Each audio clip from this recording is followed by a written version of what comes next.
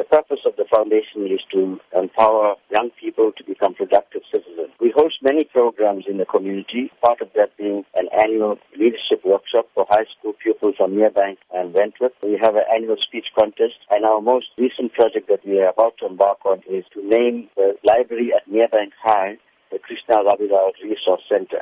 We also have a full-time staff member and an office. So in order to sustain our programs and the office, we're having this fundraising dinner and dance this Friday at the Enchanted Gardens at 6:30 p.m. What can be expected at the event? We're very excited about this fundraising project because the guest speaker that we have is Deputy Finance Minister, Nkubisi Jonas. He is a man of integrity. He has shown that he is not corrupt. He's shown that he cannot be bought.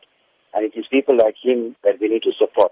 So we're calling upon the communities to come and attend this function and to support the KRF, but also to support Deputy Minister Jonas because of the kind of person he is. For those who may not know of Krishna Rabilal and his place in our history, how can he be best described? Krishna Rabilal was a normal person who lived in Merebank all of his life. He was very active as a young person in the communities, taking up issues of unemployment, of high bread prices, of poverty. And it was that kind of consciousness that he had that made him join the Umkhonto weSizwe, the military wing of the ANC. And the South African Defence Force in 1981 then went into a foreign country, which is Mozambique, and blew up a house that Krishna Rabilal, together with 12 of his comrades, were living. So it was an act of brutality. Krishna Rabilal paid the ultimate sacrifice with his life so that we could be free. The foundation now hopes to honor Krishna Rabilal, but more importantly, to continue with his legacy of taking care of poor people and making a difference in society. Going forward, what are the foundation's plans?